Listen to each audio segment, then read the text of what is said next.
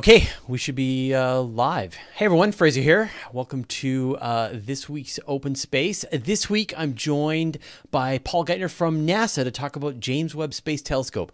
You have been hammering me with questions about James Webb. We went and made an episode all about James Webb, which is done, and we tried to put it live earlier today, and it kind of it went a little over schedule, is all I'm saying. So but it should be live within a couple of hours after we do this live interview. So I had hoped that I would post the video, post a bunch of questions, post a bunch of interesting information that everybody would be able to digest that and have more questions. We messed up. I apologize in advance, but I still think this is going to be an incredibly productive conversation. So Paul, thanks for joining me. Oh, you're welcome. Happy to be here. So why don't you give people a bit of your background so they know who you are, what you do? Sure. Well, I'm the Deputy Project Manager Technical for the James Webb Space Telescope project, which is run out of NASA's Goddard Space Flight Center. Your cats. In Greenbelt, Maryland. And so I'm part of the management team for the whole project. And there's three different deputies to the project manager, and I'm the one that focuses on technical issues and verification. So specifically then, so you said, right, you're the deputy project manager. There's four of you, and then there's the project manager, I guess, of the whole project that you guys report to. Right. And so as the technical lead for this, what specifically are you working on? Mainly resolution of technical issues, because there's always something that's coming up, even in this late stage of assembly and test. And I mean, I'm not the chief engineer. That's Mike Menzel. He's our mission systems engineer. But I'm the person in the management team that's focused on technical, and we have another one that's focused on financial, and another one who's sort of the overall deputy to the main project manager, who's Bill Oakes. And but yeah, so I think I have the best job, frankly, because I get to focus on just the machine and the ground system that's going to operate it, and getting it, working with the people that are actually finishing putting all that together, and making sure it's all going to work okay. And so I guess if someone has a problem, what are the kinds of problems that they will bring to you? Well, for example, I mean, the problems we've been having lately that have cost us some time have really had to do with just the complexity and the first time nature of the sun shield part of the observatory. The 5-layer tennis court sized membranes that are actuated by telescoping booms and cables that provide the shade in the cold environment so that the telescope optics and the instruments can work. And it's just an incredibly complicated system, first of its kind, and there's always something going on. So it's not so much people come to me with problems, it's just the problems happen. And I work with the team of engineers that address them. I'm working on another video as well, talking about this idea of doing in-space telescope assembly for maybe telescopes that'll come down the line. Yeah. And there was just some stunning numbers of things that need to happen when it gets deployed. And I forget the exact number. I can dig it up if I need, but there's some just 40 plus events that have to happen at once it just leaves the upper stage to deploy itself. There's more than 200 separate actuators, which are release mechanisms that need to. You can run through some of those numbers, because sure. There's as far as devices, there's 178 individual non-explosive release devices that hold the whole observatory together for launch, because of course it's so large that it can't fit in the rocket in its deployed state, and the state it's going to be used to operate. So we had to fold it up very compactly so that it'll not only fit in the nose cone of the rocket, but can be structurally very solid, so it can handle the rigors of launch. And so all these little devices, instead of explosive pyros that are sometimes used to separate things, these are all, non-explosive, low shock devices. And there's 178 of them. 107 of those are associated with pinning the folded up membranes of the sun shield together to be very compact. And, all of them have to work. So as far as the number of things that happen, man, it depends on how you count, but there's a lot of things that happen. The deployments. I've got it here. Actually, I've got my list here. Hold on. It's 20 different deployment events, 40 different structures, and 178 separate release mechanisms. Right. Yeah. And there's like some serious origami going on that. And so do you think that, and one of the things that I really kind of learned about this whole process is that it's like, if they had given you a bigger launch fairing, if they had given you a more powerful rocket, you could have, costs could have come down and timelines could have maybe have become shorter, because in fact it's getting materials that are that lightweight and yet be able to be strong enough to handle all the parts of the process. Like, that, like, you're at the maximum telescope that could possibly fit within a launch fairing of this size, right? 5 meter fairing. Yeah. I mean, your point's well taken. At some point though, you can't build a bigger rocket because that becomes impractical. And then we need to build it lightweight, yet strong to, even if it were large, to withstand launch. If we built a monolithic glass mirror, even if it's lightweighted quite a bit, like Hubble's main mirror was, making it 6.5, 8 or more meters, the problem grows geometrically with how, the strength required for something that big and then have it survive. And then just throw weight, the whole issue of, well, it's got to be, you need an awfully powerful rocket to get it to L2. It starts to become a runaway problem. So back to your point about, eventually assembling telescopes in space, if we want to have greater and greater resolution and sensitivity, forecast weather on nearby exoplanets, right? Something really extreme. I mean, eventually you're going to have to, this is my opinion, you're going to have to assemble, send it up in pieces and assemble it in space. So, is Webb the last of its kind where we build it all in one piece and test it all on one piece as best we can on the ground, fold it up, throw it into space and unfold it? Maybe, maybe not. Things like LUVOIR and other future large space telescopes are trying to, be an evolutionary step from Webb. Still the same idea, building it all in one piece. But yeah, if you want a hectare of primary mirror in space, you're just never going to be able to build a big enough rocket for that. You eventually, at some point, there's a breaking point. You've got to build things in space. We're not there yet, but it's in the future. Well, and it's not like this hasn't been done before. I mean, look at the International Space Station. I mean, it is 30 plus launches all assembled by astronauts, and now robotic arms are doing things like soft capturing the Dragon capsules and birthing them. So there's, I think, as part of this presentation, and like I said, I don't want to give people too much of a preview, but it's sort of what's clearly in my head right now. A lot of the really interesting engineering challenges have been worked through, and so you can kind of see that it does feel like James Webb is sort of going to be the last of an era of the folded telescopes, and then the next generation are going to be these monsters, but they'll be like the Enterprise, constructed in space, flown in space, never had to land on Earth. Right. Right. So let's give people then sort of a status report on where James Webb, as of November 2019, in theory, we are 14 months. So I'm sure to the minute, but we're about 14 months away from the actual launch date in March 2021.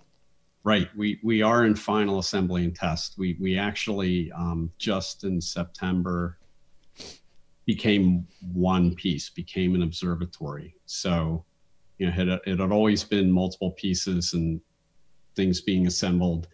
And the last several years, we were in two major halves. We were in the spacecraft bus and sunshield half, and we were in the optics and instrument half, the telescope half, I'll call it, which is the payload, so to speak. And those two finally came together recently, and that was a big milestone for us, was getting those two together. And yeah, now that we're an observatory, we have one more set of environmental tests to go through, which actually aren't as rigorous as the ones that the two big pieces and other sub pieces went through already. Since all that stuff went through pretty good mechanical environments and went through thermal environments, this last set of environments is basically just mechanical, and just to make sure those final connections are sound and the workmanship of those is good. So we're, but we do go through one more set of acoustics and sine vibe tests, and one more deployment of the sun shield, or just the whole of the sun shield. Yeah. Partially of the optics. We won't be doing the secondary mirror support structure anymore, for example. We already had to run for record on that, but we are doing one more full deployment of the sun shield. So, and it's one of three full flight deployments on the ground of the sun shield. The first one was before we put the sun shield and bus through its own vibration and thermal vac environments. And the one we're just finishing now is the post environmental set of those. And soon we're making a few minor repairs and tweaks to the sun shield itself right now, as we're about to fold it all up and then put it through environments one last time, and then unfold it one last time. And that last deployment, of course, has to go like it needs to go for everything to work in space. So, but yeah, that's what we've got left, is finish a few tweaks, fold it up, put it through environments, which will be similar to the levels it'll see on flight, as opposed to a few dB higher than that. And then do an unfold, check it out, fold it up one more time, ship it to the launch site in South America, and then put it on the rocket and launch it. Yeah. So, and right now, is it back at Goddard right now? Because I know it was on the West Coast. Is it back in? It's still on the West Coast. So okay. The Northrop Grumman plant in Redondo Beach in the LA basin, that's where the bus and sunshield were put together. So the telescope was assembled at Goddard and then sent to Texas for end-to-end optical testing. I know we've talked about this before, but we took a giant vacuum chamber left over, a relic of the Apollo era, and we refurbished it and installed all kinds of sophisticated optical test equipment in it. And we put the telescope minus the sunshield and the bus inside there. And we ran that chamber down to super cold temperatures. We got down as low as 11 Kelvin, because the telescope itself, when it's in the shade, the sunshield will be run quite cold, anywhere from 20 something to 50 something Kelvin. And we needed to run light all the way through the system in the telescope in its deployed state, and verify that not only it worked, but we could phase the mirrors, because of course we're going to launch it and we'll have to line all the mirrors remotely. So we did all that testing, and then we sent that to California to meet up with the sunshield and the bus assembly. And that was a little delayed from our plan several years ago, but we're on track now. But yeah, so everything's in California. It's all in one piece in a big clean room out in Redondo Beach, California. And so then the next big step is it gets put into, you do these final set of tests, and then it gets put in the shipping container, and it's going to go directly from Redondo down to South America, or is it coming back home first? We're going to go straight from there to South America. So we'll go by ship through the Panama Canal and right to the receiving dock that's on the Karoo River in French Guiana. That's the same place where a lot of other payloads and rocket bits come in to the spaceport there. And so we'll pull in there and we'll transfer to their facilities, and we'll do our final red tag, green tag, so to speak. So things that come off and things that have to go on. We fuel the spacecraft. We're fueled with hydrazine and nitrogen tetroxide, and that's for mid-course corrections on the way out to L2, and also for years of station keeping and momentum management and major pointings. So we need fuel, but that fuel is some nasty stuff. It's standard spacecraft fuel. Super poison. It's hypergolic and it's really horrible stuff, very hazardous. So one of the last things we do is, with the red tag, green tag, we fuel the spacecraft, and then we actually transfer onto the Ariane and a few last things before it's encapsulated in the fairing, and then it rolls out to the pad and it launches. Yeah. And that's that's about a 3-month launch campaign to do all that. Right. From like when you get it to South America, from when it actually takes off, you're looking at 3 months. Yeah. Okay. All those activities. Are you going to be heading down to French Guiana to participate in that? Or are you going to be able to? That's the plan. I'll be working with our lead, our integration and test lead, Mark Voighton, and just running the show down there with the Ariane Space and ESA and Kness folks. Yeah. And right now my place is in is down there for launch, and then immediately after come back and go to the Space Telescope Science Institute where the Mission Control Center is. Yeah. A lot happens in the first few days, first hours and days right after launch. And from how long from when it launches will it take to actually then do its deployment? So how long is that journey out to L2? So the journey out to L2 is about a month. I think it's the 29th day after launch that we actually nominally that we'll insert into this orbit about the L2 point. Most of the deployments will be done in the first roughly 2 to 3 weeks. The solar array is the first thing that comes out, and it's automatic, and that's minutes after we separate from the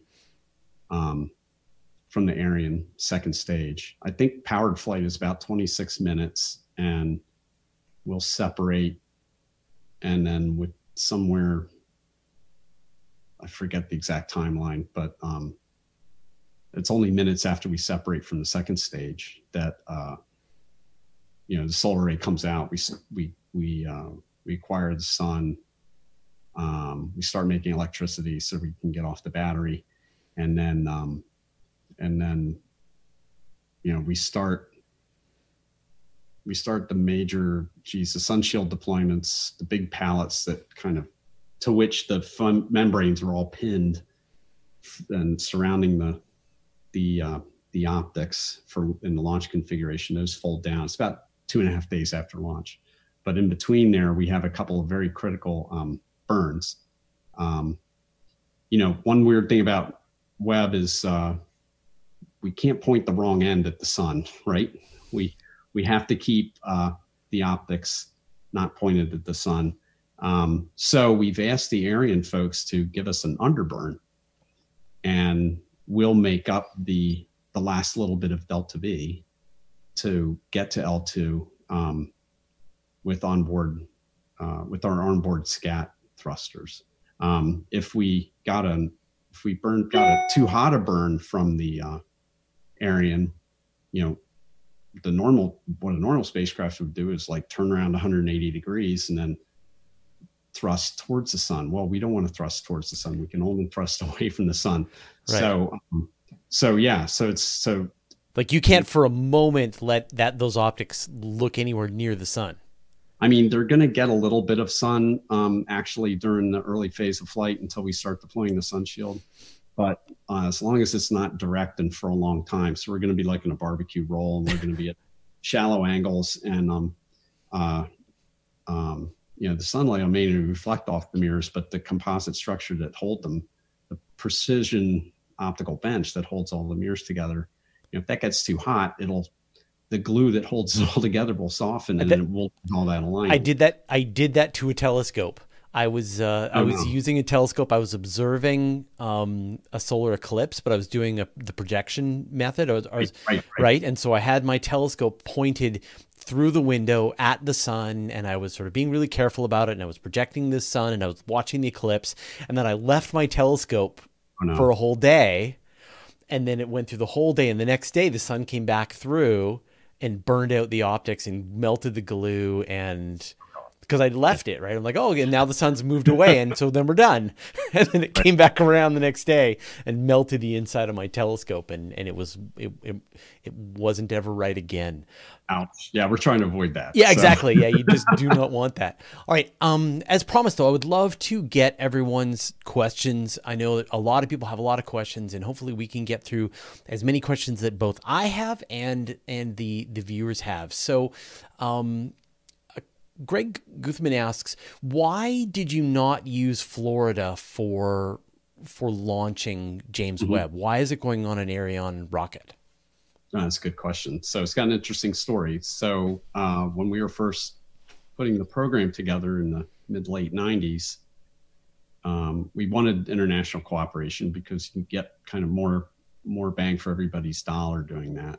And our European partners, European Space Agency and the Canadian Space Agency, they're our partners on Webb. They wanted to partner with us on Webb like they have with Europeans in particular, like we're partners on Hubble. And on Hubble, and it'll be the same on Webb and a lot of other science missions, the scientists compete for time on observing time. And it's a merit-based peer review process to gain time. But the deal from the Hubble days, which goes back to the 80s, is that European scientists were guaranteed 15% of the observing time, whether they won less than 15% or more. At least they'd be guaranteed 15%. Turns out Europeans earn by merit something like 21% of the observing time on Hubble. So, but they wanted the same guarantee for Webb time. So we said, okay, that's great, but we need like 15% worth of value contribution. So it's in kind. And so 2 of the 4 instruments there's kind of 5 instruments, but it's 2 and 1 on the guider. But anyway, Canada provides a science instrument that's part of the guider instrument. And Europeans provide the workhorse spectrometer, the near spec, and the mid-infrared instrument. And that's great. That's a lot of value. But we're like, we need something else. They had offered, well, we've got this spacecraft bus we've developed for Herschel. Could use that. And we're like, yeah, but the interfaces are difficult, and it runs into difficulties with what kind of design information regulations that say what kind of design information you can share with foreign partners, even if they're your close allies. So that wasn't going to work because of the complexity and the number of interfaces with the spacecraft to everything else. And obviously optics is kind of a strategic thing, so we couldn't go there. So we said, how about a rocket? And at the time, this is about in the early 2000s, there wasn't a launch vehicle at that time that met the strict requirements for a flagship mission of Webb's class. You want a very reliable rocket with a long proven track record of success. And the Ariane 5 was the best thing at the time. And, that's a lot of value. So by throwing that into the mix, that gave, that's how we got to the roughly 15%. Right. And Europeans were gracious and agreed to include that in the package. And so that's how we ended up on an Ariane. And of course, Arianes are flown out of the Guyana Space Center down in French Guiana, northern coast of South America. And that's why we're launching from there as opposed to on some other rocket. And so it's been many years, right, since we made that deal. But we designed around the environment and the interfaces that the Ariane provides, even though we're on a standard launch adapter ring size and things like that. You can't just say, oh, well, I'm going to change from, this rocket to that rocket at a late stage of development. So, we baked that into our program way back when as part of the European contribution. And that's why we're launching from South America, not Florida. It's part of the Europeans' contribution to the mission. So we don't pay for it. The Europeans pay for it. We can't, regulations, U.S. law and such, that we can't pay the Europeans for stuff and they can't pay us for stuff in terms of the partnership. So that's valuable contribution from the Europeans. So it's trading. You guys worked out. They offered to bring a rocket and a bunch of science instruments, and NASA and Canada, we chipped in, and the U.S. Yeah, I mean, Canada, geez, the guider comes from Canada. It's the thing that points the telescope. That thing has to work, or we're not going to be pointing anything. Yeah. So it's great. It's a big international project, and it's all good. So that's how we ended up launching out of there instead of Florida. A question from Corey S. Is there any way to stow anything on JWST after it's deployed if SpaceX Starship is able to go out and do repairs in the future or retrieve it? So this is, that's just a version, but the question that we get a lot is there any, the repairs and upgrades that were done to Hubble were so wonderful. Yep. I know there are no plans, but what capacity, what is possible? I'm sure somebody has done a back of the envelope idea for what it might take to be able to go out and not necessarily upgrade it, but at least give it more fuel to lengthen its mission. Yes. So, it's a good question, because I've worked on, my first job at NASA was working on Hubble servicing. And so I appreciate what servicing is done for Hubble. My first job at NASA was working on the corrective optics for Hubble. So I've worked on CoStar, which corrected for the axial instruments, and I worked on NICMOS. Webb is hard to service, but we did think because it's a cryogenic spacecraft. Half of its faces the sun and is hot, but most of the mass of the observatory is running at 40 Kelvin. So servicing it in its operational condition is, it's rather impractical, but that doesn't mean servicing is completely impossible. So one thing we have done, and that you mentioned, is we didn't preclude the ability for somebody in the future to go, say, put more fuel on it. The one thing that will limit Webb's life guaranteed is fuel. The reason we need fuel is for station keeping and momentum management. And Hubble doesn't have fuel, but it's in low Earth orbit within the Earth's magnetic field, so it can react against the magnetic field of the Earth to do momentum dumps for its reaction wheels, which is how it points, like Webb. And it doesn't really have orbit maintenance. When we had the shuttle, we used to give it a reboost every time. But Hubble's in an orbit that's good for many years to come. So, but with Webb, we're way outside the Earth's magnetic field. We have to use something to react. So we use reaction jets. And of course, L2 is a metastable point. It's not a garbage collection point, so to speak, like L4 and L5. Yeah.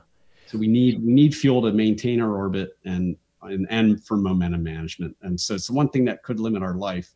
So we've made sure that Webb is a cooperative target for someone in the future, maybe with a robotic spacecraft, to go out and acquire us and be able to put fuel through our fill and drain valves and put more fuel on it. But as far as changing out instruments or working on the cold side, that's just never been practical consideration. But there's two parts to it, right? There is as you say, there is the fuel for maintaining, for station keeping at the L2 point, and there's also the helium coolant that's being used to bring the telescope down to its operating temperature for the mid-infrared stuff. Right, the mid-infrared detector has but that's a closed cycle cryocooler.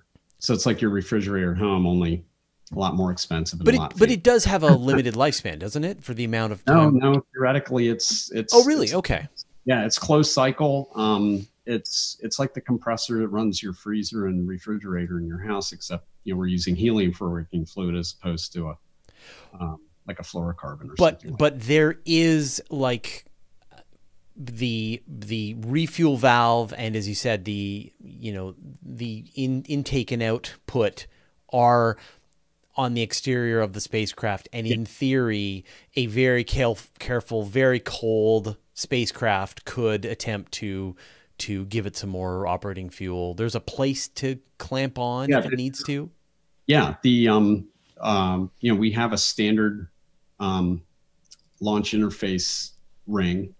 They come in standard sizes. We're one of those standard sizes, so a robot could go out, clamp onto the ring, and then our drain and fill ports are those are known locations. And by the way, these are all on the bus, which is always in the sunshine. Right. So you're talking a warm bus, always in the sunshine. It's not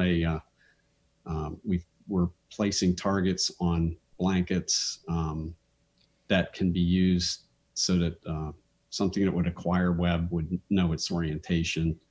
Right.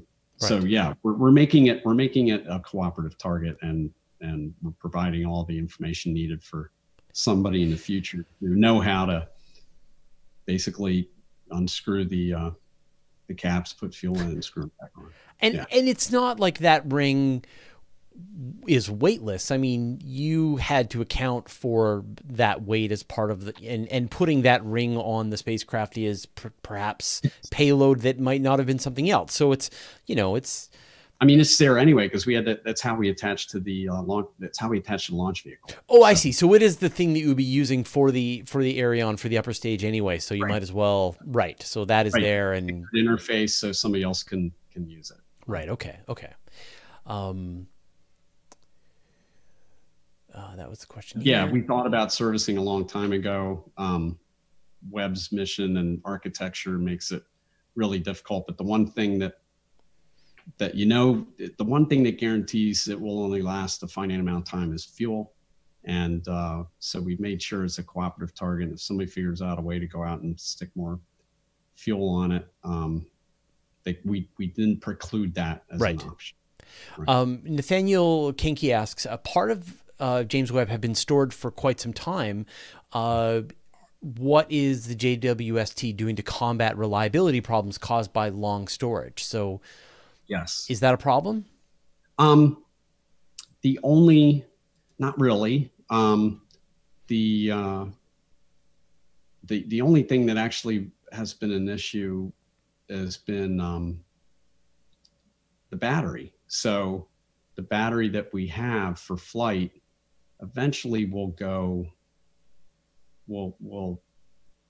get too old. So we've been working a spare just in case.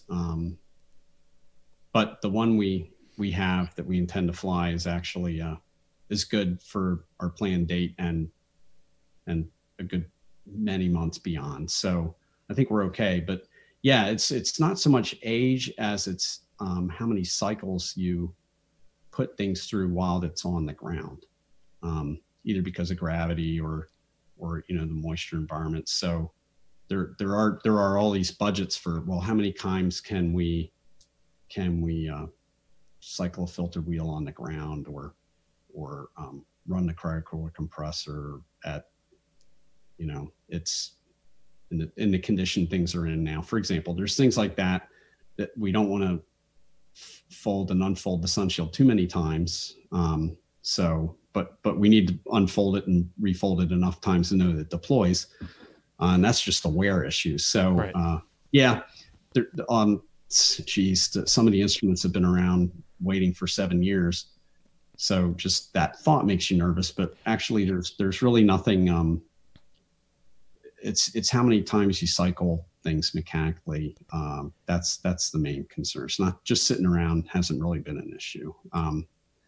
I can imagine though, like as there are delays, and if you're a developer, you know, and you're working on some part of it, like the, as you say, like the cryo cooler, or there's some part of the machine that you're working on, your instinct is going to be, I'm just going to run another, I've got a little time on my hands, I'm going to run another test. I'm going to try and throw in some more features. I'm going to try to make this more reliable or more robust or whatever.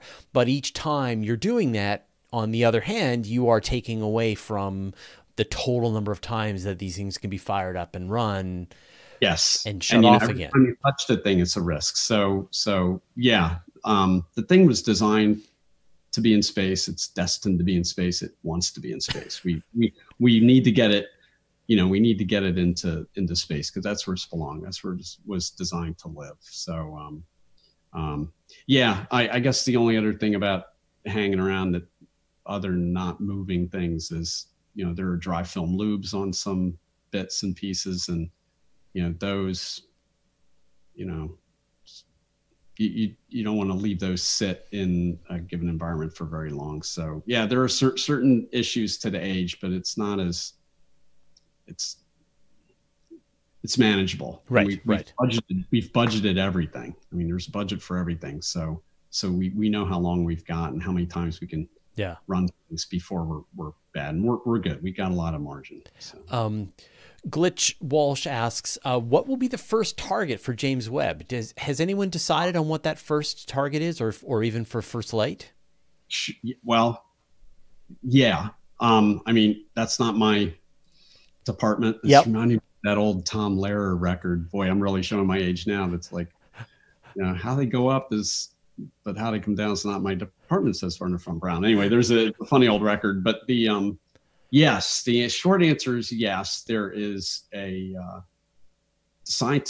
team of scientists are figuring out right now what the early release observations are going to be, and certain programs are being selected. Exactly what it is, and then what will show up in the New York Times first, for example, or something like that, I can't say. But yeah, the first set of observations will basically be to showcase the observatory's capability and potential, and should be pretty mind-blowing, I imagine. So would that be like something cosmological, like looking at the oldest possible galaxy, or would it be something more like, here's a planet orbiting another star, or yes. so you know, Webb's got a broad range of themes. It's got early universe, you know, ancient galaxies, first galaxies kind of theme. It's got stellar evolution, galaxy evolution theme. It's got you know, exoplanets and the conditions for life themes, and so all of those will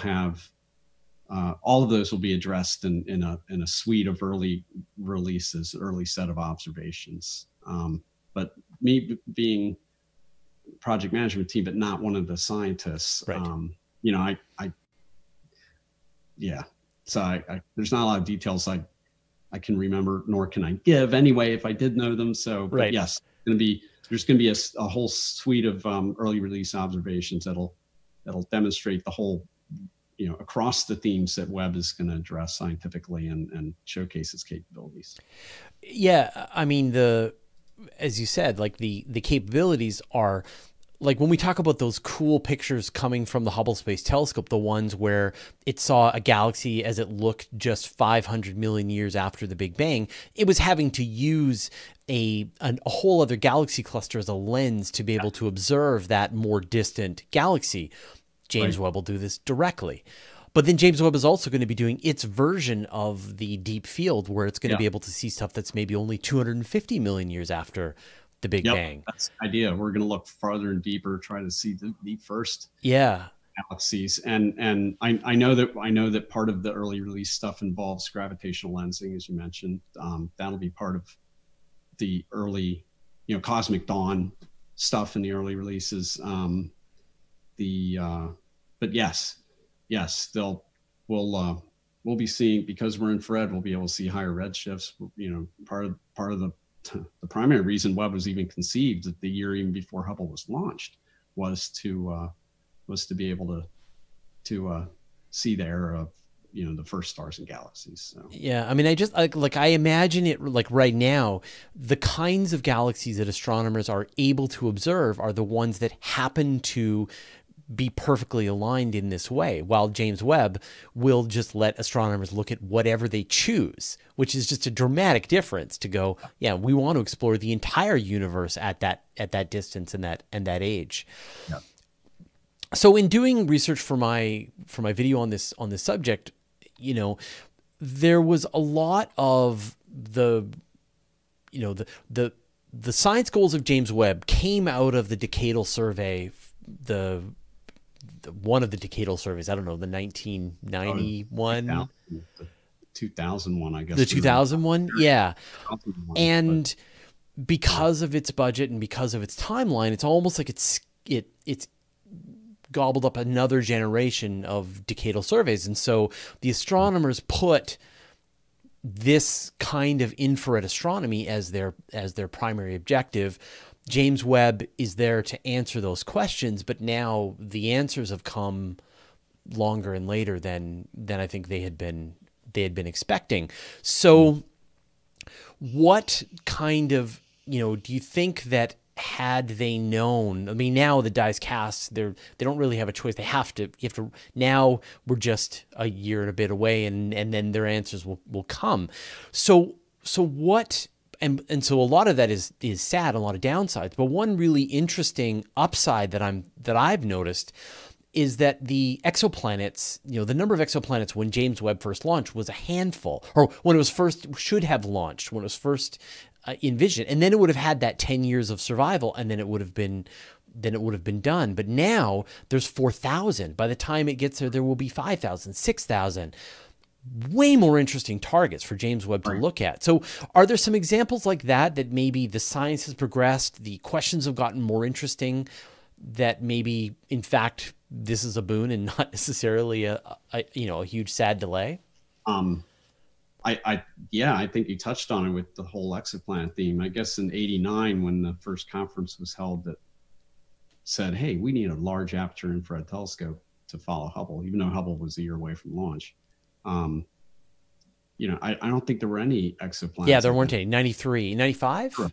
Was the first. Sometime in the mid 90s was the first one, right? And then, and then we've had Kepler, and now TESS is operating. So we have all these targets identified, rich targets for Webb to follow up on. That was a whole area of science that,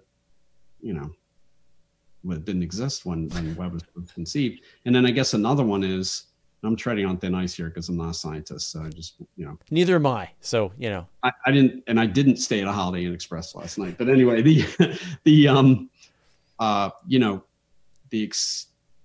dark energy was something that wasn't even found, right? I mean, 98. 98, right? You had Adam Rees on one team, and you had Saul Perlmutter and another team. You had these two teams, and they won Nobel Prizes for this, right? So discovering observationally that the rate of expansion of the universe is accelerating, so I imagine Webb will help shed light on what 96% of the universe is that we don't understand, right? Which is like 3/4 dark energy and almost 1/4 dark matter. Yeah. Right. And 4% is stuff we're made out of. So that will be, I don't think scientists appreciated that at the time because they just didn't know, right? Yeah. So I've always thought that the greatest discoveries that Webb will make will be answers to questions that no one has thought to ask, even now, after years have passed, and it was supposed to be launched many years ago, still isn't launched, but should be soon. And if anything, it's more of you would think it would be less of a relevant tool after the delay, but I think it's become more of a relevant tool because its capabilities are broad and are right in a sweet spot for addressing so many questions. Yeah, and I think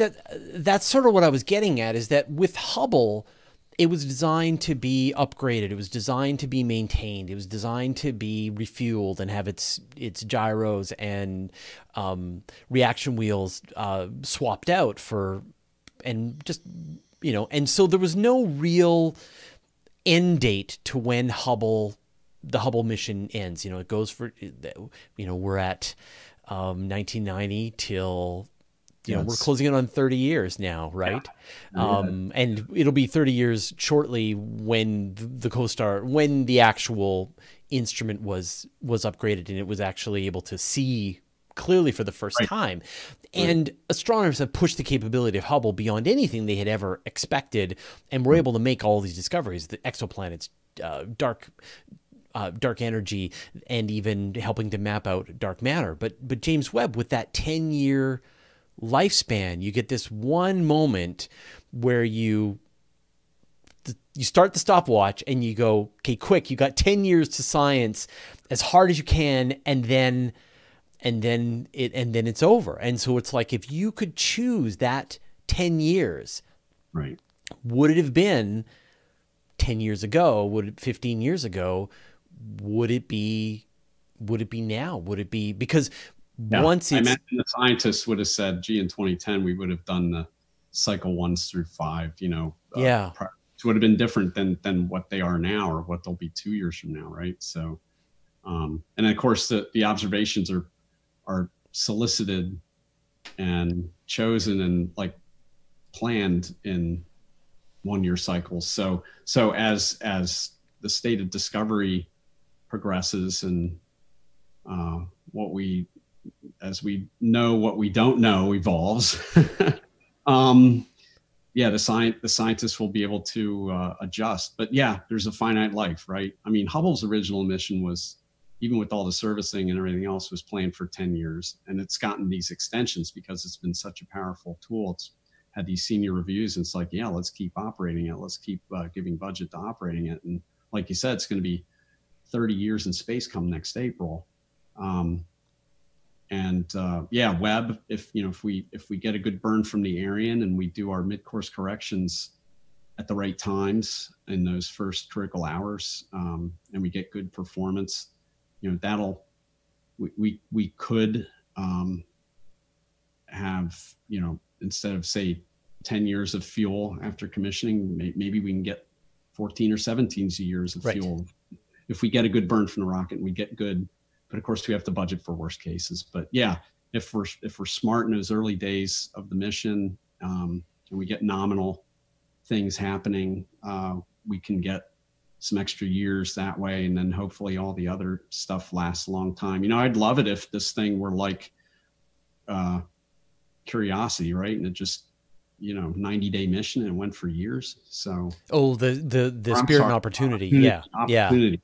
Yeah, Curiosity's still working. Yeah. But yeah, Opportunity was Spirit and Opportunity were 90-day required missions. Like our mission is 5-year requirement after 6 months of commissioning, but we'll have fuel for longer. And, you know, if cosmic rays aren't too hard on us, and the other environment of L2 isn't too tough, and we're still working, we're still kicking, I imagine, and still a productive observatory, I imagine that Webb will fare well in senior reviews and will getting used. But yeah, as discoveries are made and priorities change, the scientists will be able to adapt with the selection of what observations they want to make. And then when it does wrap up, like, I don't think for a while people won't have the stomach to, or the priority to, launch another sensitive infrared observatory that has the same kind of capability. Like James Webb is Spitzer plus, right? Yeah, Spitzer's aperture was a fraction of just one of our 18 primary mirrors. Yeah, and like maybe James Webb is the next generation on Herschel, right? But the what is the replacement infrared instrument that comes after James Webb? I would be amazed if someone has one on the books. I know there's like HabEx, and there's a couple of interesting ones for the next one, but I don't.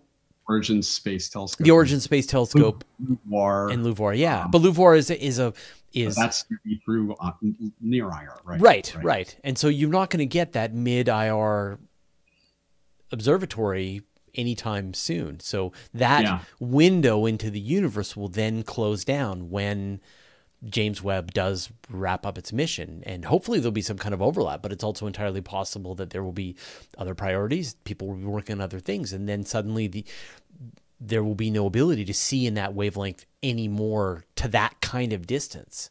So it is interesting to me that it feels like this sprint, like the moment that it opens up and begins to work, people are going to be getting as much science as possible. And then it's going to, and then it will be wrapped up. Yep. Yeah, true.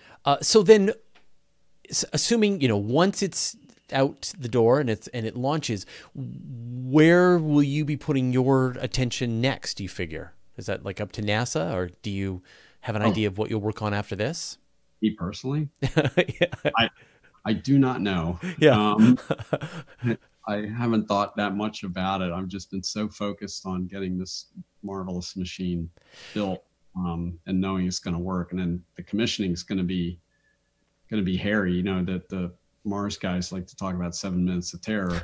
Yeah. And and there's nothing they can do because Mars is 20 or more light minutes away, and everything they're seeing coming back is, hey, it's already happened. You're just seeing what it's like when the signal finally comes back, and it's all pre-programmed. But our stuff is more like it's going to be a few weeks of high anxiety, and with people in the loop, we're going to be a few light seconds away, and we're going to be commanding most of these deployments. And sure, they're stored command sequences, but it's going to be very complicated. And if anything goes off nominal, we're going to have to be flexible. And so a lot of the time we're doing right now on the ops side are, rehearsals.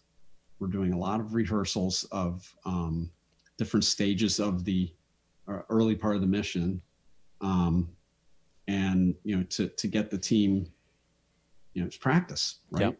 Get the team learning how to work,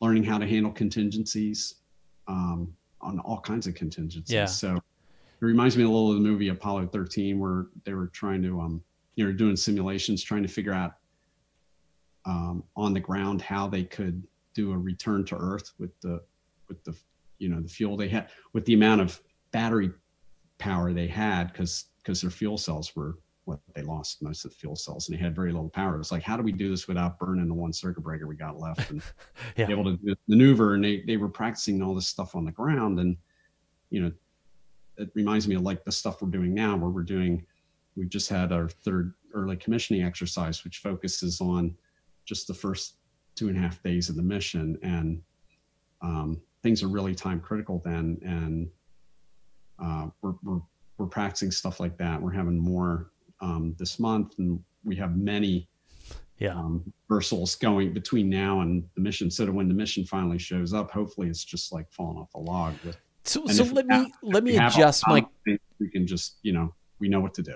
So let me adjust my question then. Of the next batch of telescopes, the with LUVOIR, HabEx, Origins, and Lynx, which were the next 4 that were suggested by now, and obviously we don't know which ones are actually going to end up being built, but which of those have technical challenges that you are fascinated and would love to be a part of helping to solve?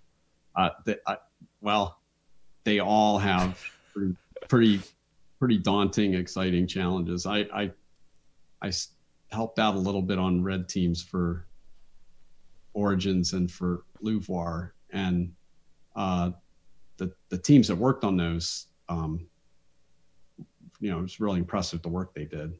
But boy, that the challenges are daunting. And for somebody like me that's been involved in Webb for a long time, and I'm really buried in the actual hands-on hardware, get it finished and launched part, and everything I went through with the rest of the team on developing the technology and then actually making it real, and the real hardware that works, and not just in lab, but is going to work in space. I really appreciate, I'm humbled by how hard this is. And so, you read some of these things and it's like, oh yeah, well, we'll just cool this thing down to 4 Kelvin, no big deal. It's like, no, that's actually really hard. Just That because last mile. Yeah. just because we developed coolers that worked for the Miri instrument, that wasn't easy. And so I know these things aren't going to be so hard for these next generation of observatories, and they're going to be generational like Webb was. Size matters with telescopes, and you know, so building something big and then with new capabilities so that you can do new science, you're pushing you're exploding the envelope. Yeah. and it's daunting. I mean, the engineering, we're really pushing we're advancing the state of the art in engineering in many fronts with these new observatories. So they will take a long time and a lot of work to manifest as real things that get launched into space. And I'm just, after my years on Webb, I'm humbled by what it takes to do that. So yeah, the challenges, the coronography that some of these observatories want to do to actually try to image exoplanets around nearby stars. I mean, the stability requirements. It's just, I can go on and on. There's so many technical challenges that, make some of what we've done on Webb look kind of tame at this point.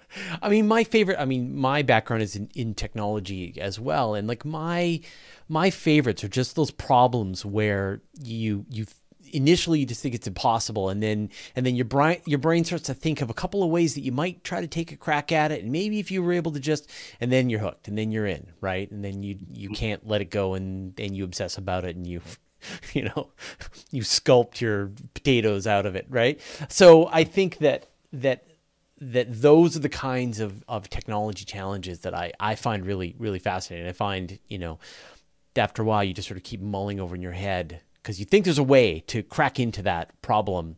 It's just give it enough time and run through some things that aren't going to work. Yes. So, after you've gone through the ones that haven't worked. Well, Paul, we're reaching the end of our hour. I don't want to take any more of your time, but thank you so much for joining us today. If people want to keep track of the status moment by moment, what is the best place to stay on top of everything that's